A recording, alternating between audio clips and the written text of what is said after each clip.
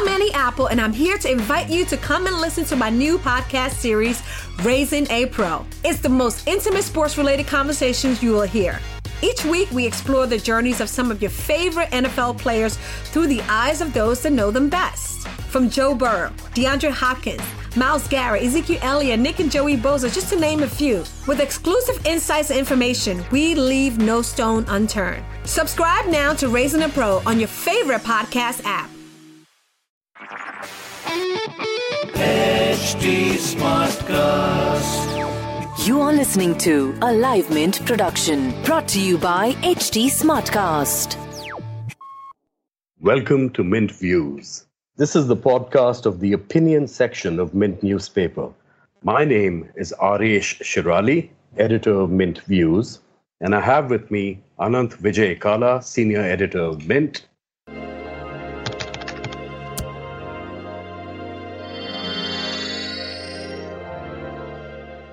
We are going to talk about this interesting book that is due soon by former Reserve Bank of India Governor Urjit Patel. The name of the book is Overdraft, Saving the Indian Saver. As the name suggests, this is all about banking. It's all about the banking sector. The interesting thing about the book in particular is an analogy that he uses. He speaks of a concept called the Chekhov's gun. Now, this is named after the famous Russian playwright Anton Chekhov, who in the play The Seagull, if I recall correctly, actually had a character walking around with a rifle in Act 1 of the play, and at the end of it, he uses it to commit suicide. But that's not what I think Patel is talking about here. Here he's referring to the concept of the Chekhov's gun, which happens to be a literary principle, which says that anything that you have in any piece of literature must be absolutely necessary. Otherwise, it shouldn't be there. Here, I think the analogy is with regulation of banking. If there is regulation of banking, it's obviously necessary. But according to him, the Chekhov's gun in this case, in the banking sector, vanishes by Act 3 of this whole drama. By this, he means the deterrent effect of the gun disappears. According to him, as it seems, that is the core problem in the entire banking sector that we have. Let me quote from the book.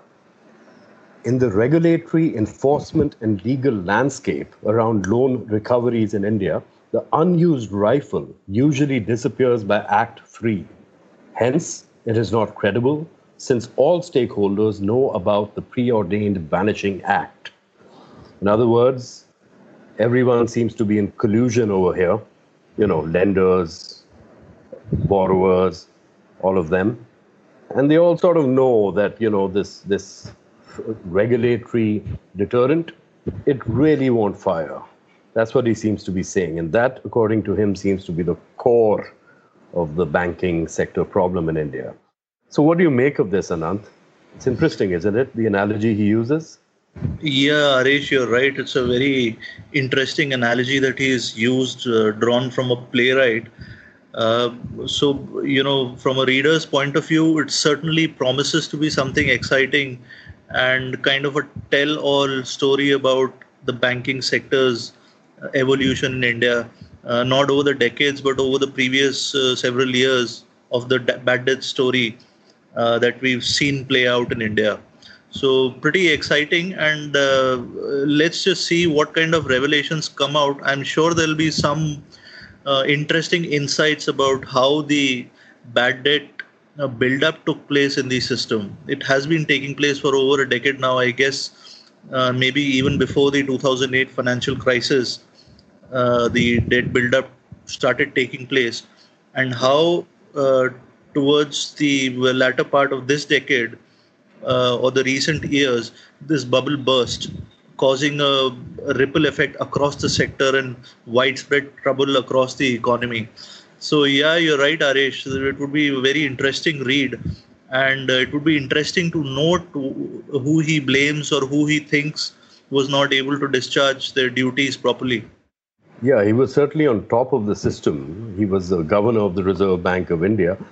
bird's eye view, you could say, of what's going on. I presume he, of course, tried to arrest this problem, tried to solve it, without much luck, it would seem. We have a huge non-performing asset problem in this sector. Bad loans, they just keep piling up.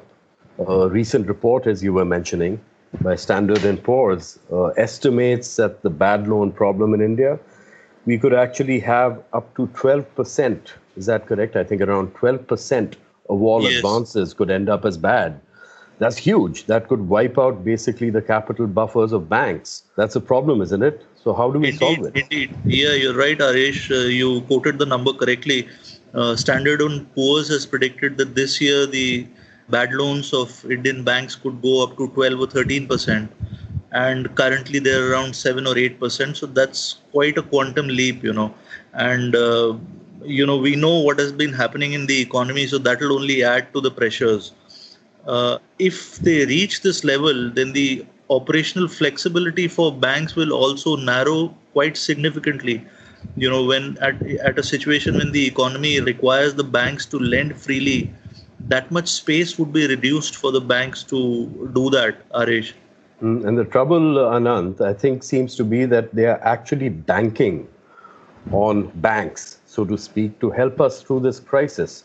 The emphasis of the government on debt, particularly giving out credit, shall we say, to help MSMEs in particular and others as well, is huge. So we cannot actually afford a banking crisis blowing up, a non-performing asset problem blowing up in our faces. But what are the solutions, Anant? What do you think? What should we do about this?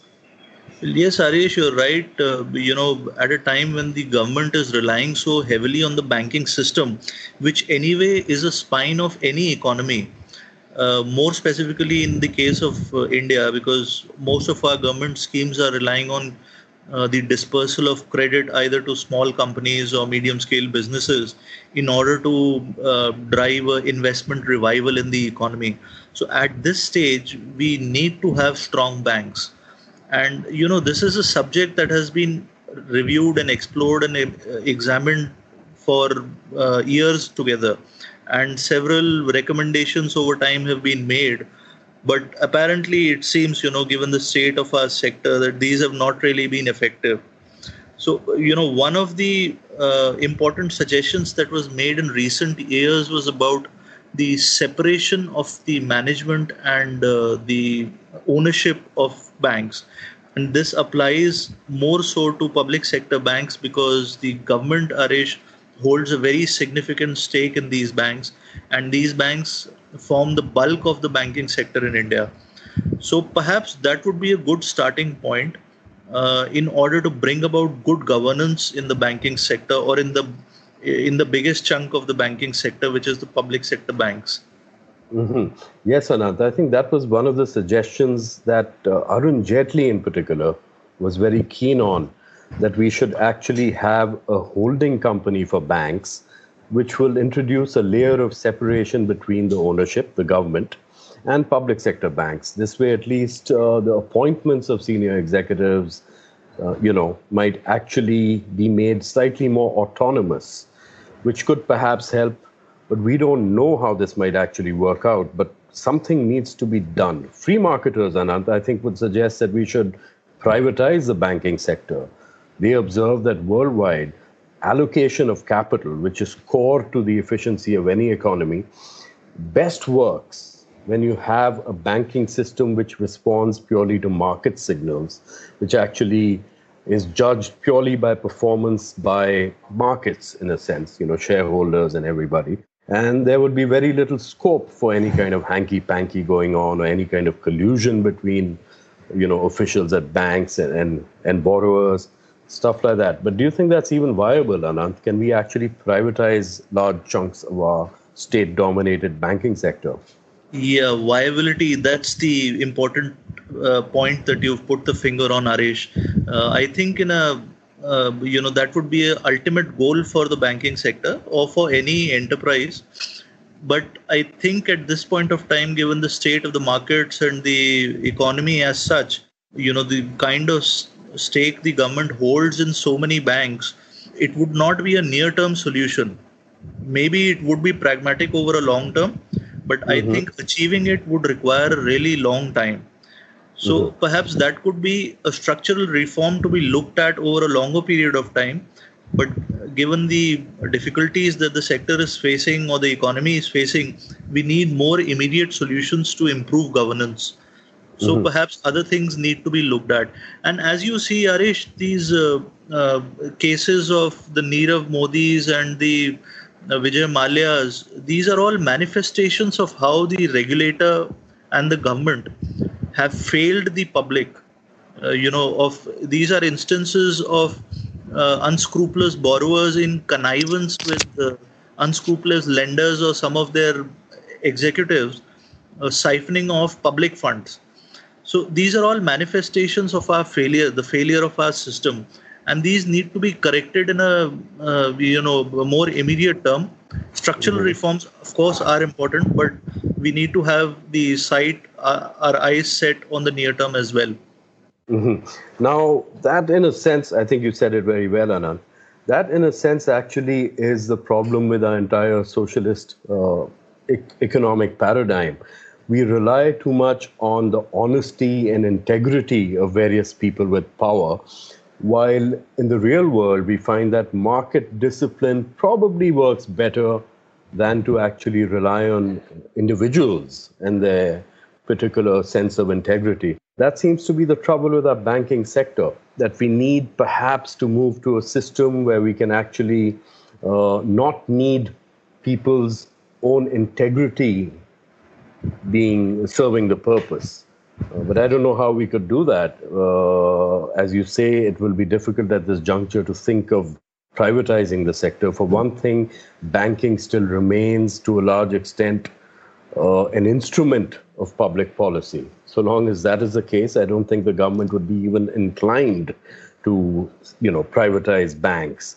That being that, let's just hope that Chekhov's gun, as a deterrent, shall we say, actually is visible, can be seen by all players, and actually has effect. That's probably the best we can hope for under the circumstances. Should be interesting, this book that's coming along, Overdraft. Indeed, Arish. Yep. Thank you very much, and bye-bye until next time. This is Mintview, signing off. That will be all for today. If you have recommendations or any issue that you would like us to discuss, please send in your suggestions to podcasts@hindustantimes.com. This was a Live Mint production brought to you by HT Smartcast. HT Smartcast. I'm Annie Apple, and I'm here to invite you to come and listen to my new podcast series, Raising a Pro. It's the most intimate sports-related conversations you will hear.